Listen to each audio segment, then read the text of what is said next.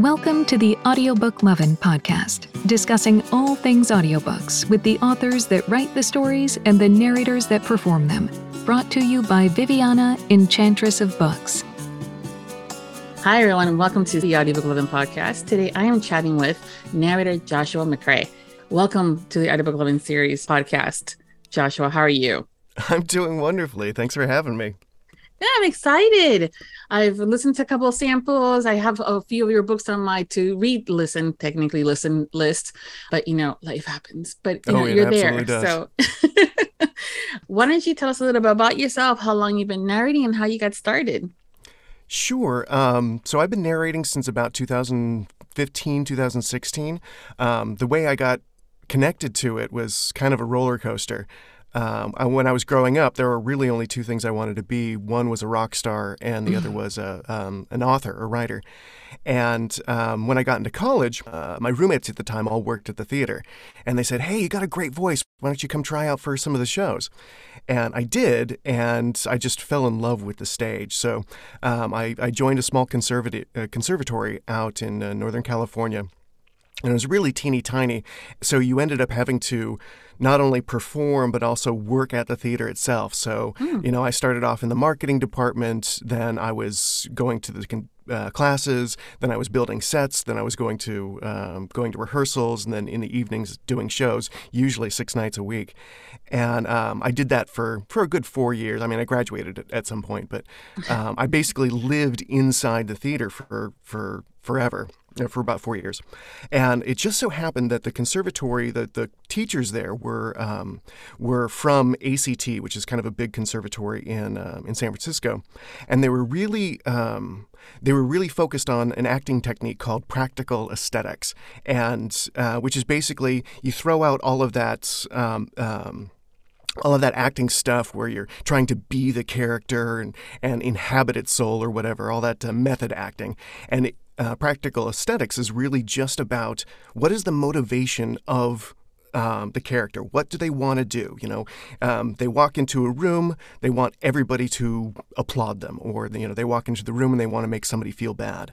And I didn't kind of know it at the time, but that technique translates really, really well to doing audiobooks, because you don't have the time to memorize your lines and create this whole backstory for a character. You really just have to kind of know what they want and what they're trying to do in any given scene, and it allows you and allows the listener to really feel it rather than having it feel the intention rather than having just a simple character voice. Anyway, so I get out of college. I travel around Northern California trying to get gigs, and it got really depressing because you'd walk into a theater and, it's your 100th audition for The Sound of Music. You look down the hallway and there are 72 guys all dressed like you, all look exactly like you, and there was no way for me to really stand out. So I ended up getting married, and we decided, instead of being bohemians, that we would start a regular family. So I went to work as a coffee shop manager because I love coffee and tea. And through that, I kind of developed my project management, my teaching, my ability to perform for, kind of customers as they walk in, because retail and theater are very similar in aspect sometimes. And so I was there for about 15 years, and I was still continually playing music, because you can, music's one of those arts and crafts that you can still do while, having a full-time job. Yeah. And in about 2013, I was releasing my second little indie album, and my back was just killing me because I'd been on my feet for so long and twisting and turning. And so it became kind of untenable to work at retail. And I thought, well, you know what, let's give it a try. Let's just go for it and see if I can make some headway as a musician. And then so as I was working as a musician, playing gigs and doing wineries and trying to sell albums one by one, I was trying to promote myself by writing a blog. So I would do this blog and all the social media stuff while I was performing, and it turned out that the blog became more popular than my stage show. So my wife turned to me and she says, "Why don't you write a book?" And I said, oh, that'd be kind of a cool idea. So I sat down and I wrote a book, and I rewrote it and I rewrote it and I rewrote it. And eventually I was able to hook up with a little indie publisher. And you know how kind of when you're writing and the process between, getting accepted and all the editing that has to happen between that and publishing takes a really long time. And so while I'm kind of sitting there going, just working on the editing of this book, I thought, what would be cool is if I could do my own audiobook. Because I've got the equipment, I've got all the stage training. What I don't have is experience doing audiobooks. So, of course, I found ACX and started doing little books here and there just to kind of develop my skill in front of a microphone. So when I finally got to my own book, I would be experienced at it. I wouldn't sound like an amateur in the studio. And so I just kind of got little jobs here and there. And then eventually we got to about 4 weeks before we went to print, and the publisher collapsed. They went completely out of business. And so I had this moment where, okay, I'm working in audio and I'm really loving the studio, and it's using all my acting techniques. It's using all my recording techniques. So do I want to spend some time trying to get this book and other books published, or do I want to kind of pursue my time in the studio? And that's how I ended up a narrator. Wow. Talk about a journey. Right. Yeah, that's a lot of different things that you kind of went to land here. But still everything that you did was so interconnected that it totally works as an audiobook, narrator, from the performing to the marketing and the social media stuff that you have to do too. All that fun stuff. Yeah. Yeah, I mean, everybody comes at it from a different perspective, and sometimes it's like, oh, I was in voiceover, and then I decided to try audiobooks and fell in love with it, or, I was a proofer, and I found I could also be in front of the mic, that kind of thing. Yeah. So. Yeah, everybody's journey is always fascinating because it never feels like they graduated high school, and when they were asked the question of what do you want to be when you grow up, was never narrator. Right. Because a lot of us didn't know that was available as a career. Oh, absolutely. And so I always have that feeling that if I could go and meet my former young self and tell him that what I do for a living, he'd be like, oh, that is cool. Yeah. That is true. I think also too, if I heard something like that, I'd be like, wait, you could do that and make a living? That is cool. Because again, it was always the traditional, jobs: teacher, doctor, lawyer, psychologist. And I'm like, peopling. But that's a great journey. You real quick mentioned that you love coffee and tea. How much of an aficionado are you with coffee? Like, are you a perfectionist? Do you have like multiple machines? Do you grind your own beans? Really important question here. Yes. So I was a professional coffee and tea expert for a really, really long time. So I taught coffee and tea classes and took trips to Costa Rica, that kind of thing. So in my professional life, yes, I'm very, very meticulous about how I brew a pot of coffee. It's got to be freshly roasted. It's got to be freshly ground, and you got to brew it. And as soon as it's ground, so that you get all of the flavors and the oils and the acidity through that a really, really fresh cup of coffee. At home, however, probably in the early in the early aughts, when my son was born, we discovered that we can't freshly grind coffee because it will wake up the entire house. So no, at home I still have fresh coffee, but I do not spend a lot of time in preparation. Okay. I know a lot of us are coffee-aholics, and we also like do the cold coffees, and a lot of how we can work, but also we knowing that sometimes it affects your voice if you add cream to it and all this other stuff. So it's always, again, plus my husband is a huge coffee person. I mean, he grinds his own beans, French press, all the different machines. Oh, yeah. So when I find another person that's loves a coffee, I'm always like kind of curious to see how they go about it. Yeah, no, I take out my my French press usually on Sunday mornings when I know I've got a long crossword puzzle and no responsibilities. It's just there's a feeling of decadence that you get from really, really brewing a delicious cup of coffee. yes, that moment when it's just hitting the cup and you smell it for the first time. You're like, I'm starting to wake up. Absolutely. So in the time that you've been narrating, and how has your process changed from the first book that you were cast in to now?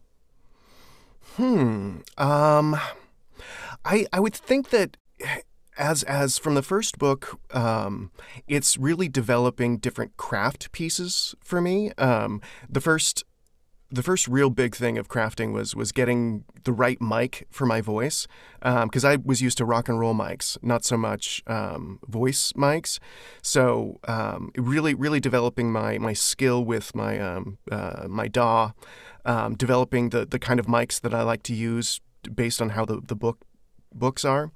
The next thing I developed was like my breathing technique to make sure that my delivery was natural, so that I don't attenuate breaths.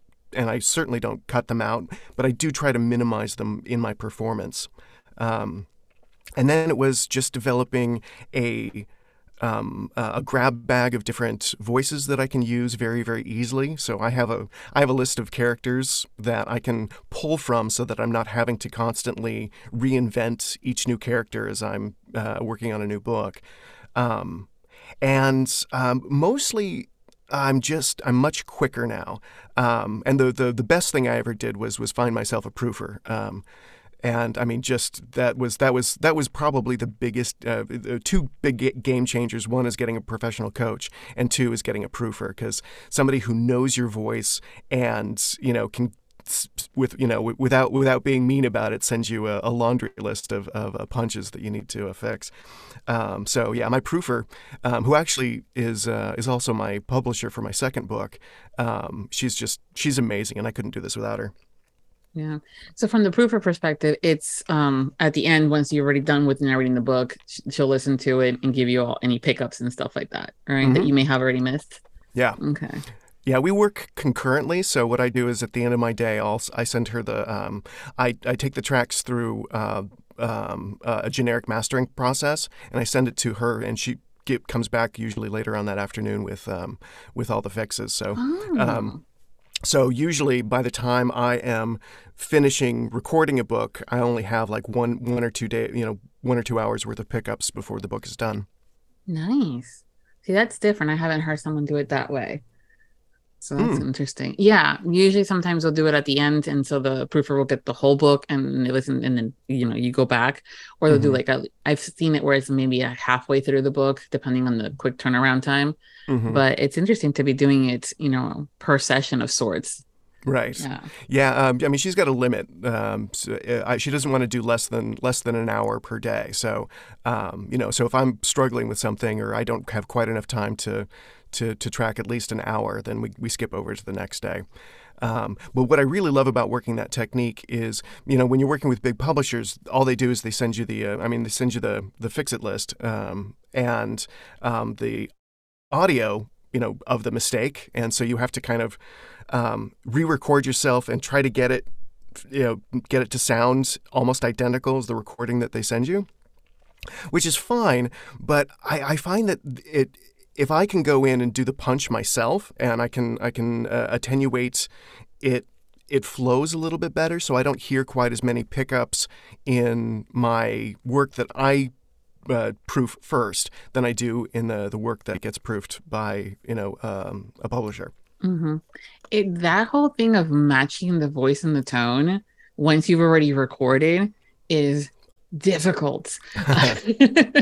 And I'm hoping that it's a little easier for you guys because of the equipment that you guys are using, and the DAW and the mic and stuff like that. But as a podcaster, that's always my biggest fuck, I gotta record, an intro or something. And I'm like, all right, how was I sitting? Where was the mic? I still don't sound the same. Damn it. Oh, absolutely. Yeah. Yeah. It's, I actually, whenever I'm recording, I have to make sure, because I use several different mics depending upon the book itself. So I have to record exactly where the mic was, at exactly what angle, and exactly all the little technical bits. So I can look at my page and go, okay, this is how I recorded that one.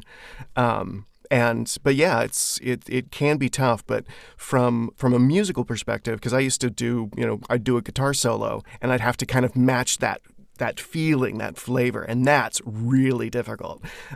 So doing it with your voice, it's actually not too bad because you can. I can hear myself talking before I do the punch, so I listen to it and I can really, really match that energy. Okay, that's good. You mentioning having the different mics. Now I know that there's the differences when it comes down to where the mic is, if it's in the as far as where it's recording, if it's in the front, if it's the whole thing. But you were also mentioning how specific for your voice per the book. What are those subtle changes in these mics that you're using that are enhancing your voice or your tones? Right. It's so I use 3 different mics. I use a one that's got kind of a smaller diaphragm, so it has a very warm, close feeling to it.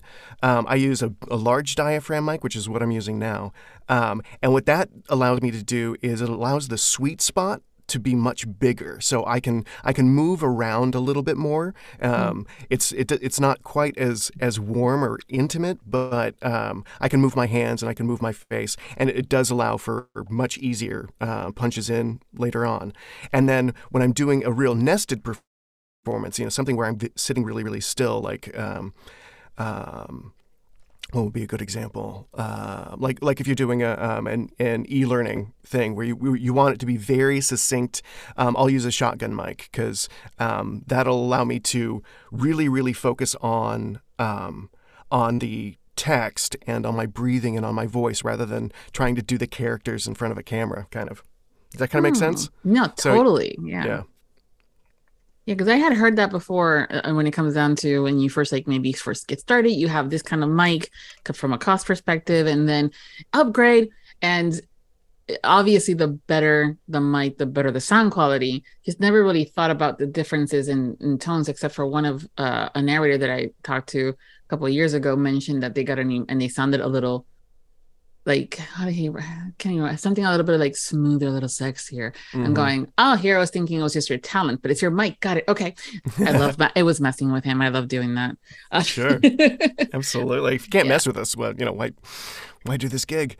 Relationships are built. You realize that I'm the friend that can make anything into a sexual innuendo, and also I'm sarcastic. So yeah.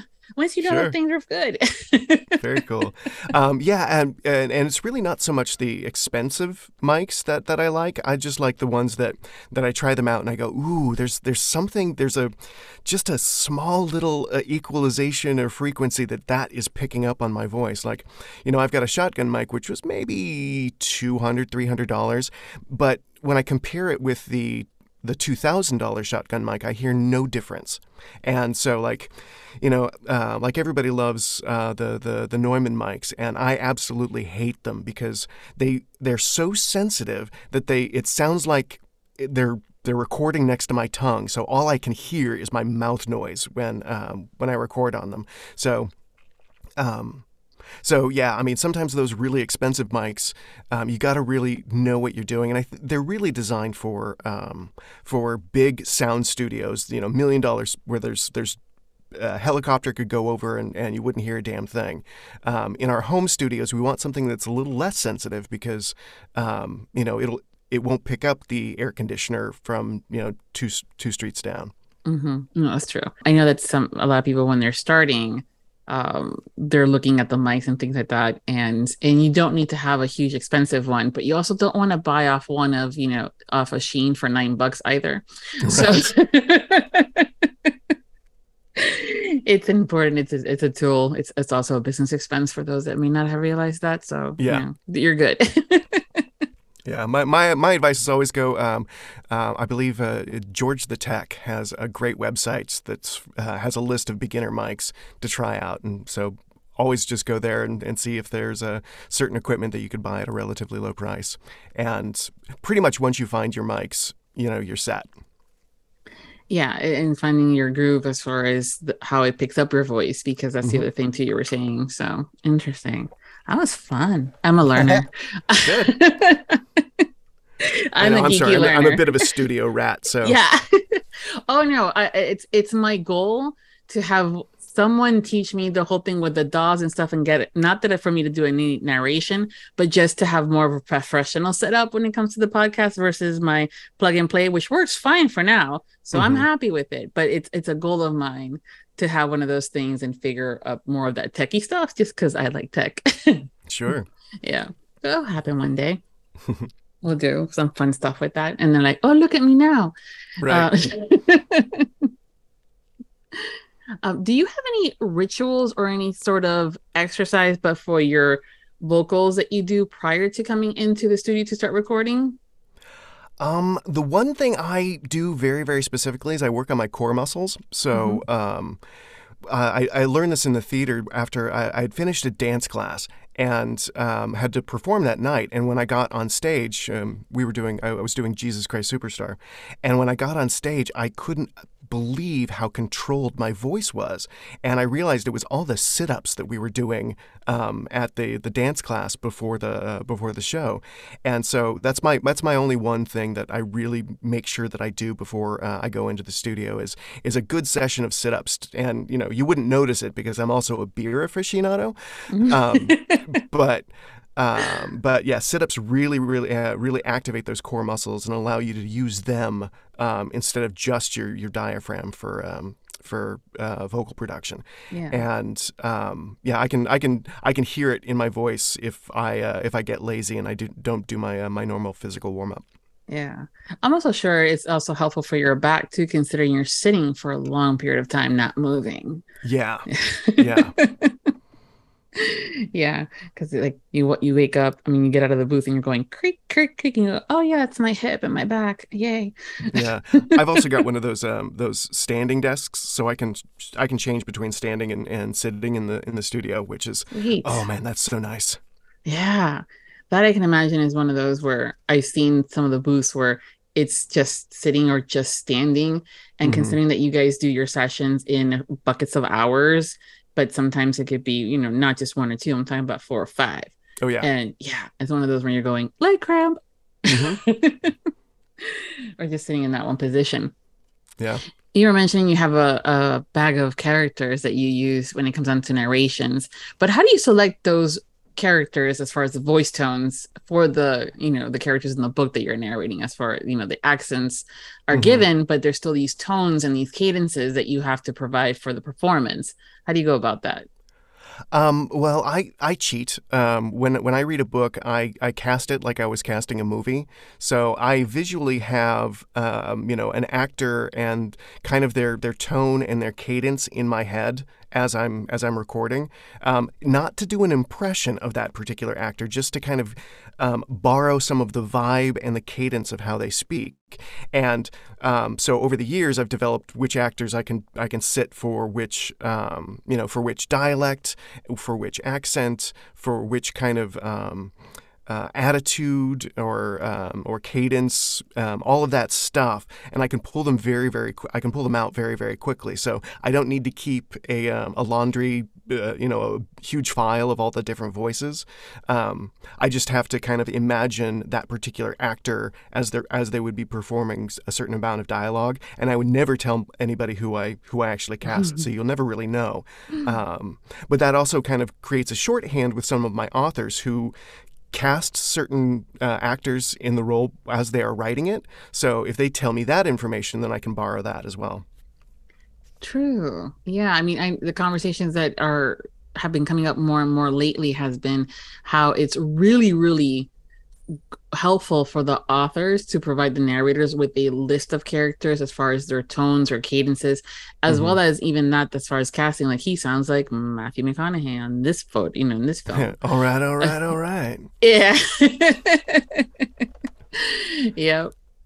Or that interview that Tom Cruise did, stuff like that. So the more that you guys have, it seems that you guys have been, from the conversations I've been having, it's just a lot better for you guys to kind of get into that headspace of these characters in front of the mic. Yeah, the most of what I actually did a lecture on this in Savannah 2 weeks ago for a bunch of authors, and how they would prep prepping their manuscripts for audiobooks.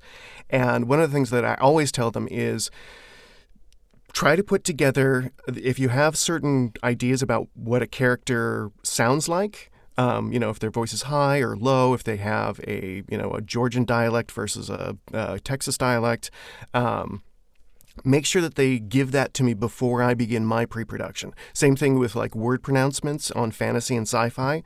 Because what happens is if I don't have that information, I have to scour the book for, oh yeah, he was from Boston, I might have accidentally already created a character in my head that, or a sound of that character. And if I find out that they're from, Louisiana, then suddenly the character that I've created for that particular character is wrong. So I have to kind of switch voices in the middle of reading a book. And when you do that, because you'll end up with, because I pick my characters kind of based on how they're going to fit together in a scene. So I don't want two characters that are relatively similar to clash. So I'll make sure that those characters are, if there's a big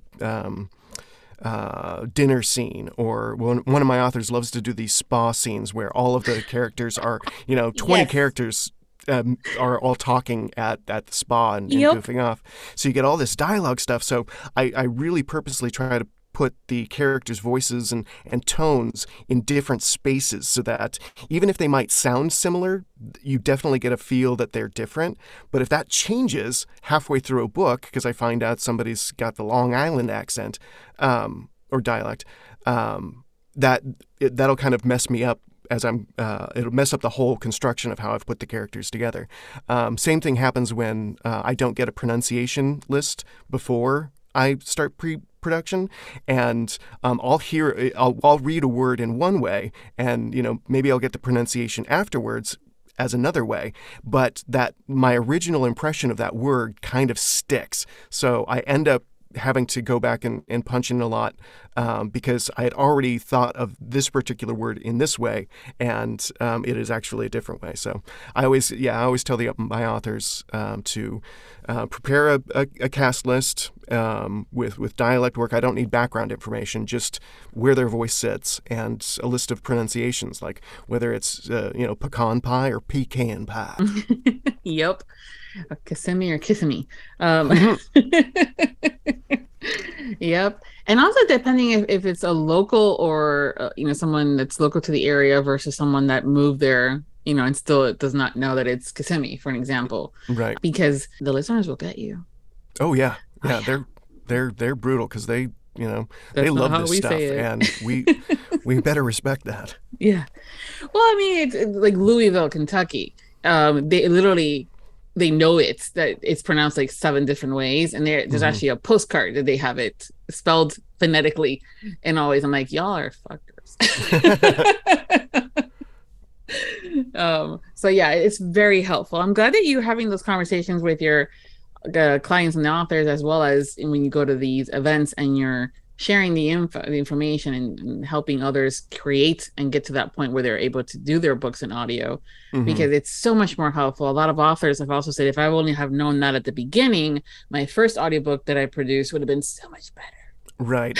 I know so many authors that they've got the budget and the time, but they had a bad experience with that first audiobook. And it wasn't because the narrator was bad. It's just that they didn't understand how it was, what the process was like. So, anytime I'm not going to, obviously I'm not doing it at the Allure conference, but anytime I do it at the Literary Love in Savannah, I always, Stella gives me a full day to teach classes on how, what the process is of putting together an audiobook. And they find it invaluable because they don't walk into it blind. Yeah, no, I mean, everything from just prepping the book to script to when you're writing the book and knowing that it wants to get an audio, a lot of those tags, she said, he said, can go away. And they might write now, a lot of the authors that have done a lot of audio are now writing with the cadence of as if it's going to be automatically an audiobook. Right. And how they go about differentiating the characters is significantly better versus and Armando said, and Victoria, so it's stuff like that. Yeah. Totally. Yeah. That's cool. You mentioned accents and dialects and things like that. The listeners are suckers for accents, whether it's a good old cowboy or Highlander, and British. Fill it in, and we love it. What is your favorite accent to perform? I actually, if I'm going to give a really, really good nested performance, I really like, country and or American country and southern dialects, because you just kind of there's a smoothness and an ease to performing those. I do like for character work doing English accents, but I can only really do a nested performance in RP. Which is, for your listeners, received pronunciation, what they would speak in the BBC. I find other dialects can be challenging, not necessarily because I can't wrap my brain around them, but because the author might have written a character to be Scottish, but doesn't know how to write the Scottish cadence. So, they're writing it in American and want me to translate that into like a Scottish dialect. And that's when you hear somebody who is really good at dialect work, is a really good actor, but they seem to kind of flub a certain dialect or a certain accent, and you're going, that sounded way too Americanized. And it was because it was written American, it was written in American style, how they would use that language, where the cutoffs were. You can't directly take American written dialogue and put it into Irish. You know what I mean? But yeah, my favorite is just sitting down and hanging out with the boys and drinking a beer, just kind of that. I love sitting in those dialects because it's just easy. Yeah, it's again, particulars, whether it's a Texan Southern accent versus a Georgia versus a Savannah. Savannah. Where pen and pen sound the same. Yes. Yeah, but also the Scottish, where I do not know what you're talking about, and those little things that can be done in the homework of the author is also important. But also enough from a performance perspective, just certain light accents are always key too, because as much as I love my Scottish, I know that if I were to be speaking to someone, I probably would have to really be focused on them when they get going, because they speak fast and and it's a thick accent. So yeah, you don't want a real Scottish person doing an audiobook. No, I'm kidding. That's a joke. That is just a joke. Yeah, what I try to tend to do is get away with as little accent or dialect as I possibly can. So just a lilt on the edges, so that my nested performance, my natural performance, doesn't get bogged down with trying to wrap your tongue around certain words, so that the audience gets the point, but they you don't really flub it up and take them out of the moment when your Scottish gets to Austin Powersy. Yeah, or the Irish with the Lucky Charms and the French. Yeah, Lucky Charms. Yeah, exactly. Yeah. All fun and for games and at a beer party, but not in my audiobooks. Thank you. Oh, exactly. Yeah. And you got to remember too, it's like the audiobooks are kind of a stage, so the audience is there with you. They're there for it. They're suspending their disbelief as it is. And so you can get away with a lot, but going way too over the top and taking them out of the moment is not good. So yeah, really hitting dialects very, very softly and as little as you can get away with. Yeah. And you narrate you narrate in different genres, from romance and the multiple subgenres underneath it, sci-fi or, contemporary and all that stuff. But we always have a favorite. What is your favorite to narrate? My favorite to narrate is romance. There's something about going into the studio and knowing that you're going to be performing characters who are here to have a good time, knowing that the ending is going to be happy, knowing that the audience is really kind of just digging what you're doing. There's no audience like romance fans, right? And what I love about it is, like, you've got the tropes that exist, and it really allows the author to explore different avenues of plot and character and ideas, so they can really sensationalize all the things that make books really fun and interesting, because we all know what the plot is. person A is going to find person B. There's going to be some problems, and eventually they're going to come together. So you're already accepting the whole concept of what's going on, so you can really explore all those fun little details. Shifters and angels and demons and what have you. So I like going into the studio, being able to explore stuff rather than kind of being bogged down with maybe a plot that is too complicated. I mean, I love my complicated books, but yeah, romance. When I charge out for jobs, I usually try to find romance authors that I like to work with. Plus, romance authors have a tendency to do long series, and if I can connect with a series, that means I have to do less marketing. Yeah, we do love our series, and it's interesting too because in some of these series, especially when it comes down to urban fantasy and romance, and even in Shifter and Paranormal, the series they'll either each book is a different couple, or they'll do a couple of books with the couple having a larger arch in their story, still getting a happy ending in the first book, but then they come back. I mean, an example is like the Charlie Davison series by Dorinda Jones, where she's a PI, but also the Grim Reaper. So so there are all these different adventures, and it's fascinating how you guys, when you do these series, how you can consistently keep one character in that tone and then the other ones coming up in different chaoses. But also the authors are also starting that if there are different couples in each book, they may start hiring out different narrators, and those are always interesting too. Yeah, it's different per book and series. What I tell my authors is always have a stable of narrators. Always have different voices that you can and different narrators that you trust.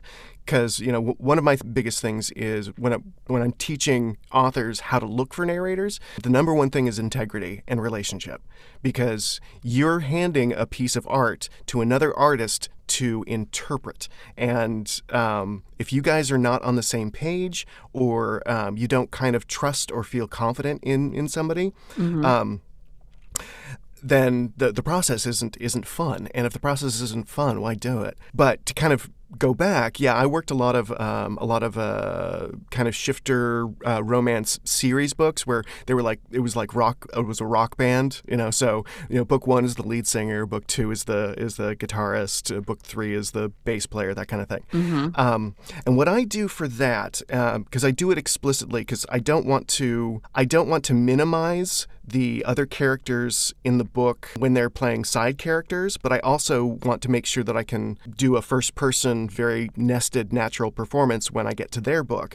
So what I do is I kind of split their voices into 3, which is their natural voice, their augmented voice, and their caricatured voice. So if they're kind of a comic relief side character in book 1, I might make them the caricature voice.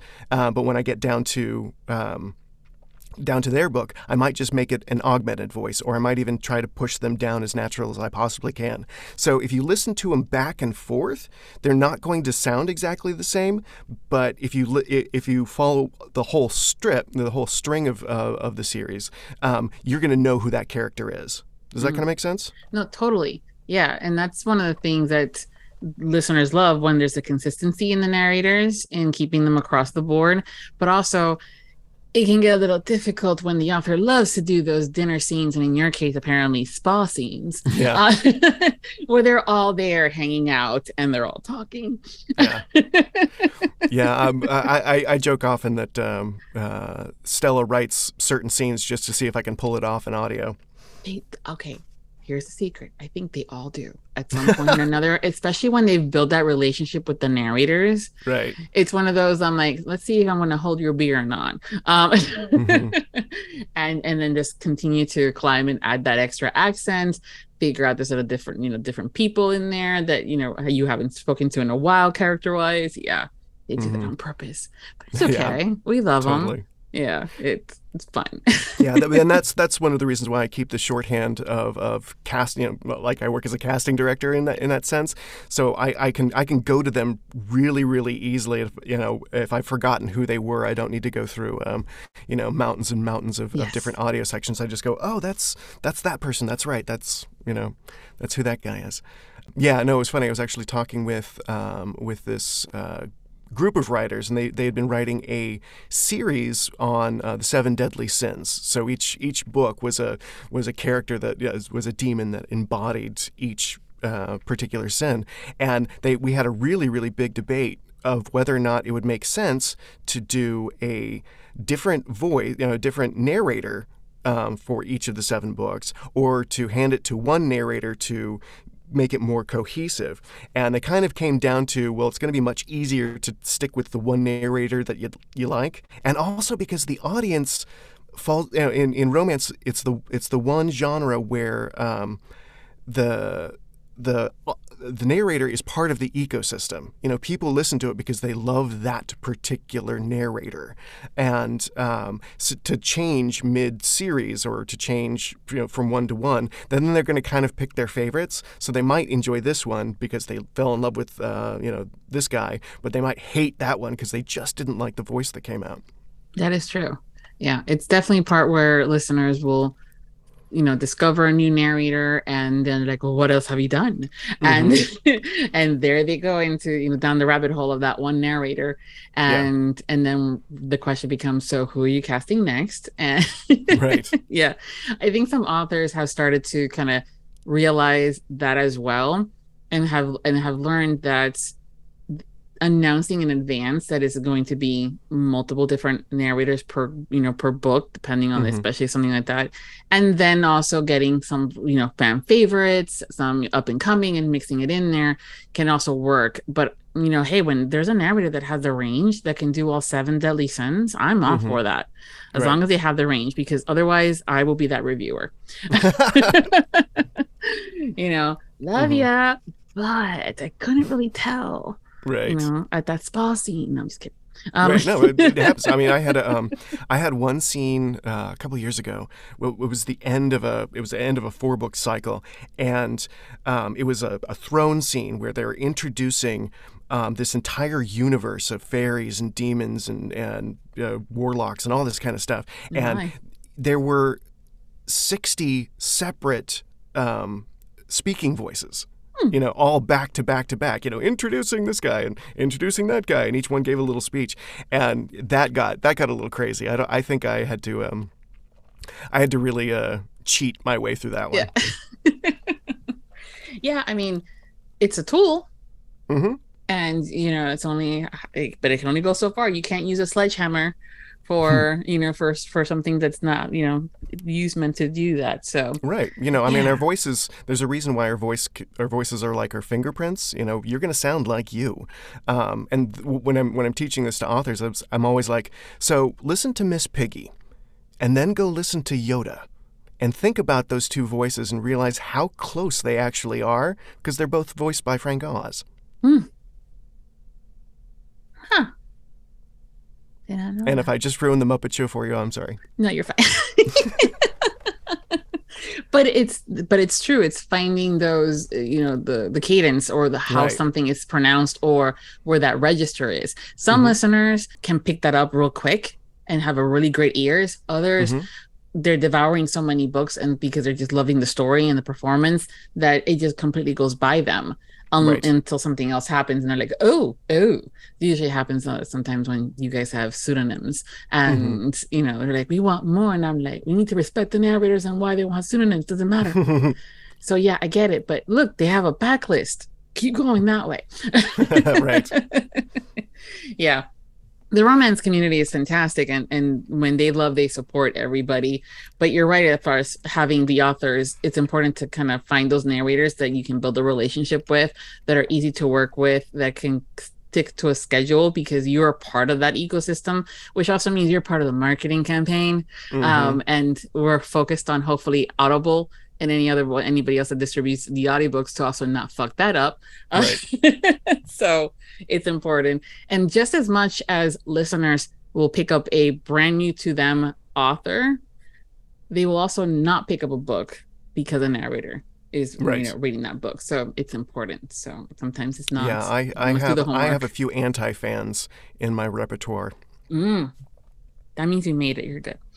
Right, exactly. Yeah, I figure if I'm making everybody happy, that I'm not pushing my skills hard enough. Yeah. But yeah, I had an author who just absolutely adored my work, and hired me to do, I think it was like the 11th or 12th of a series that had already been done by another narrator, and there was a few that loved that original narrator, hated me, and still like to make me know it.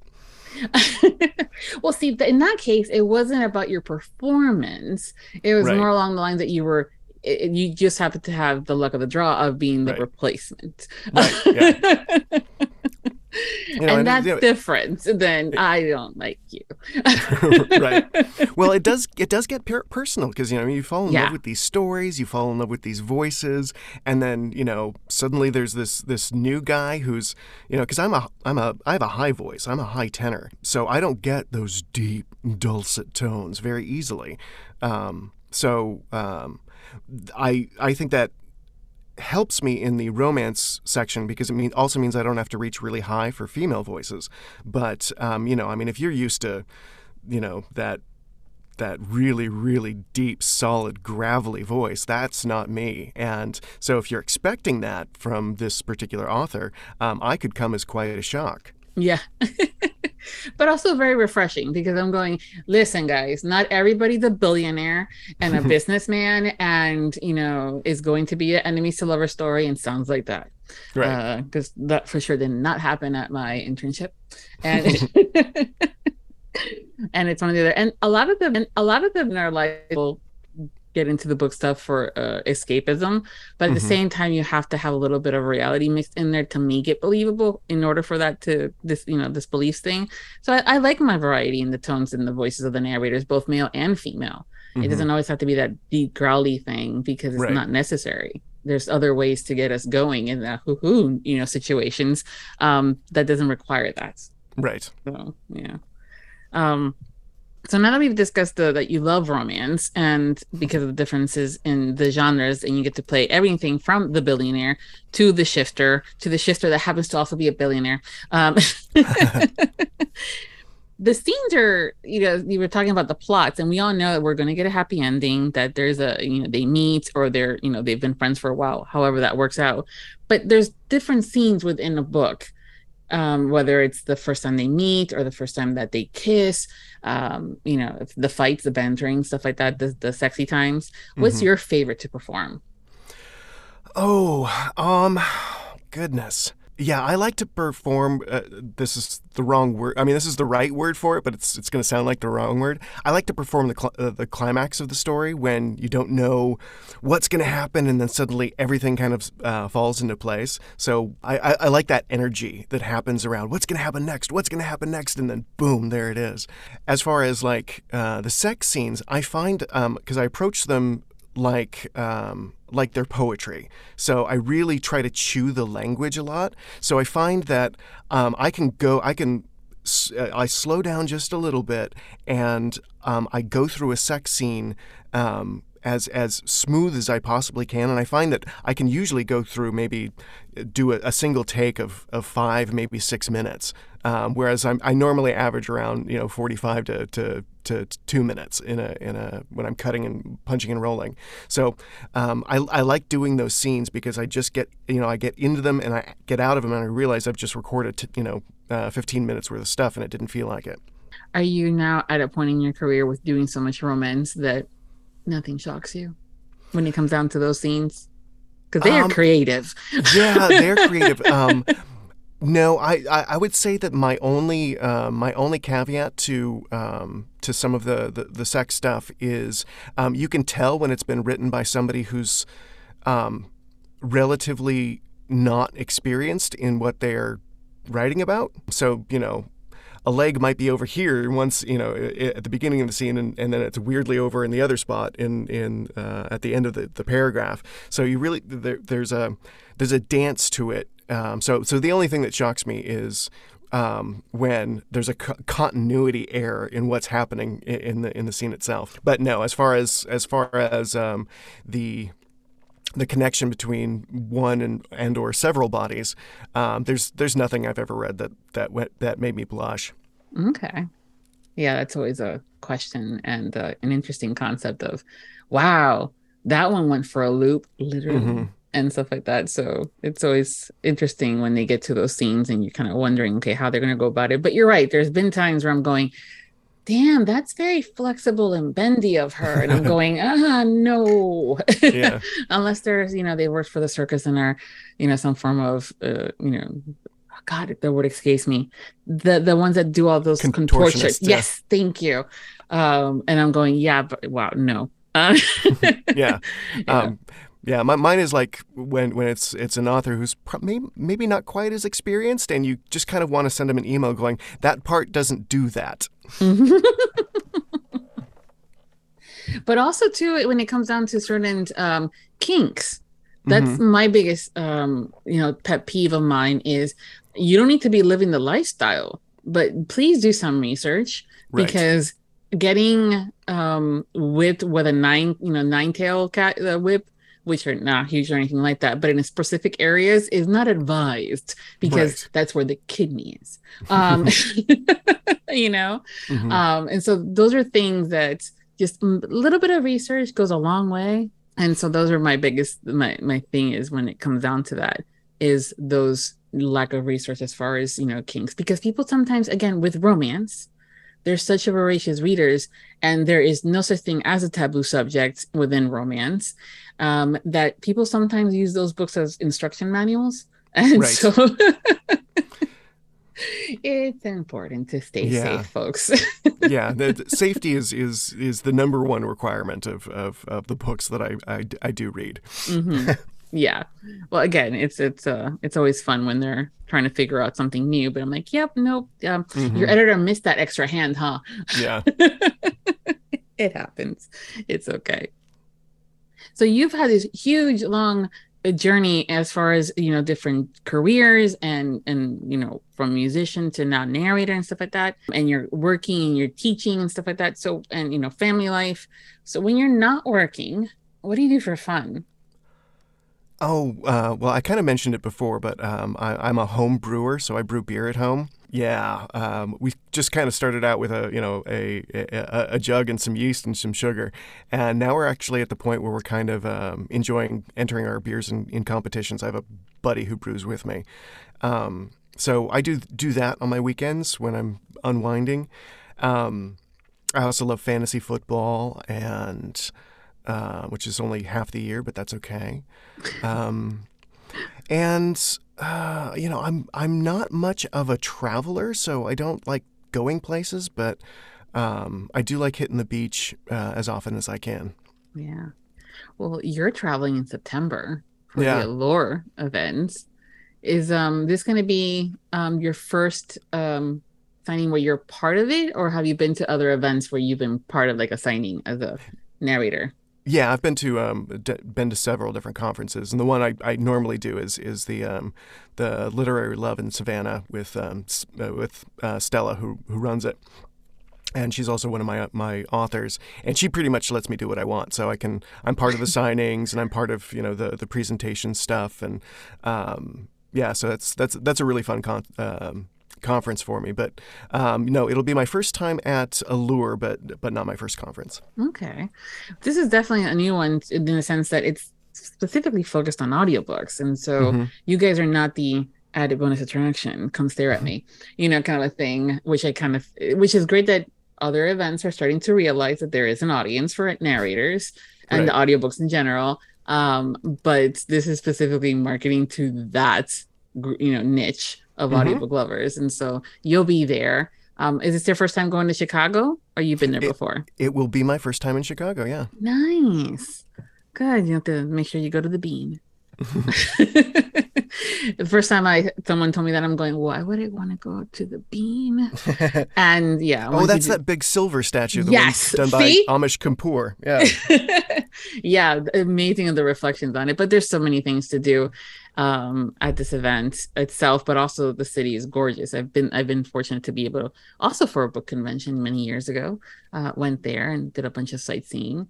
But Allure is going to be fun, and I'm kind of looking forward to meeting all of you guys and getting to see the listeners and the readers as well, and kind of the reactions to you guys is going to be priceless. Yeah.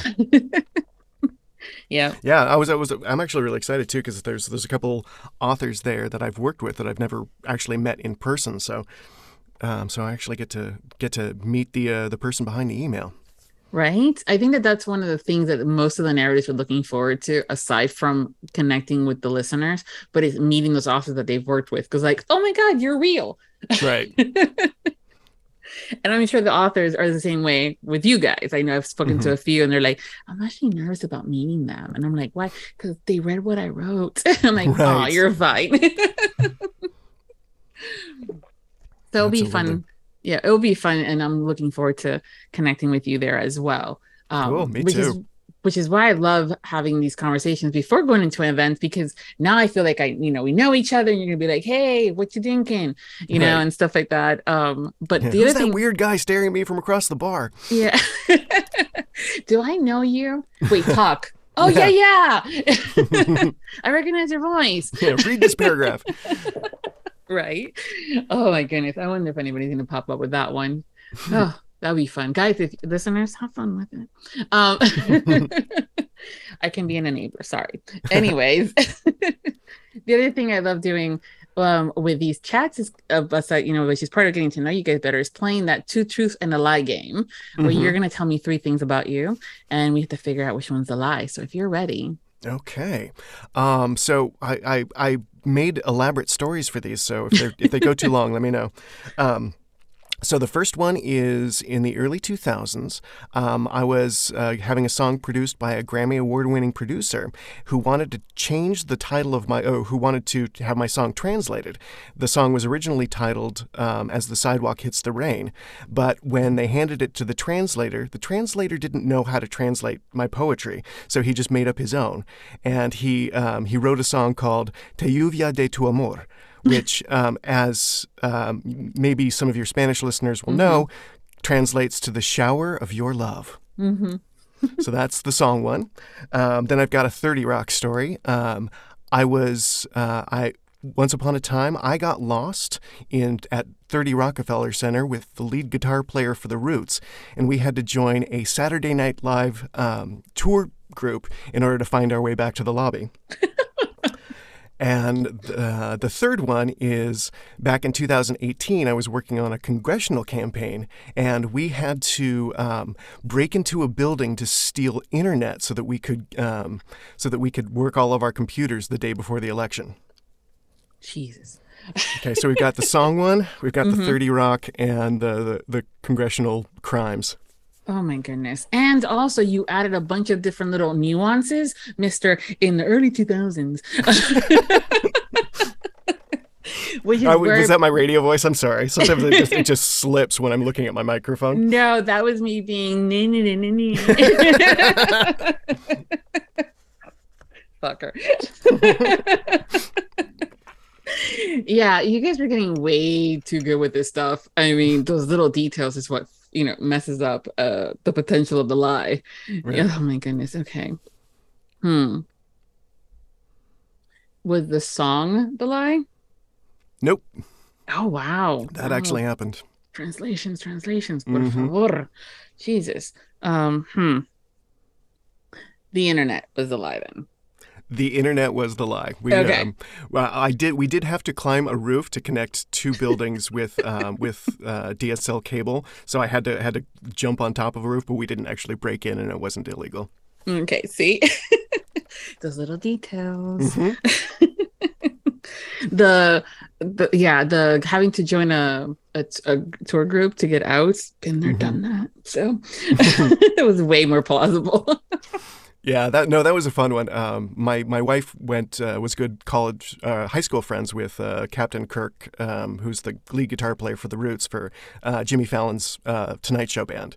So he met up with us and gave us a tour, but because he doesn't give tours, we got lost. Yeah. And we had to jump in a Saturday Night Live touring group to find our way, to help us get our way back. Mm-hmm. Because those studios are, tricky in the background. Mm-hmm. We only see that one, set, but Mm-hmm. there's a bunch of different TV shows and other things that are being filmed there, and so how they get connected and stuff is daunting. Yeah, and what happens with that particular building is there's two sets of elevators, one on each side, and in the center of the building are the offices where guests and tours are not allowed to go. So if you're trying to get to one studio from the other side, you actually have to go all the way down to like the fourth floor, cross over the entire building, and then go up to where you wanted to be. Oh, crappy pro. Yeah, it's pretty funny. Yeah, no, it's funny until you're the one that has to go and not freaking know it. Right. Yeah, there was a convention in New Orleans, and one of the elevators had to do stuff like that, and we're going, this is not going to be fun. Mm-hmm. So, well, that was fun though. You got some good stories there, dude.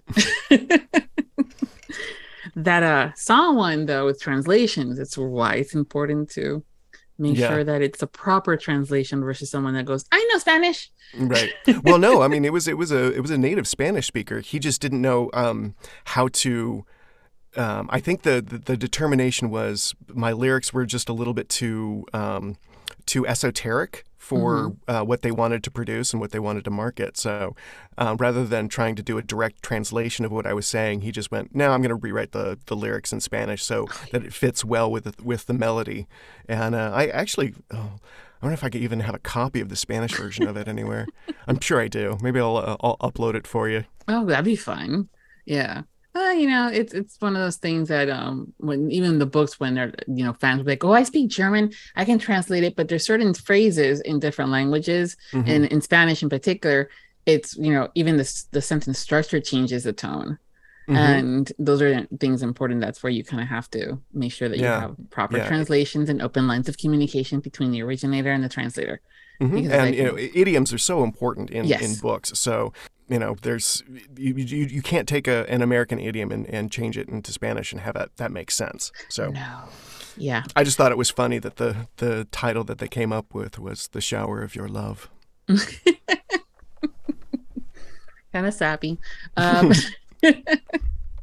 Yeah, some things just don't translate literally.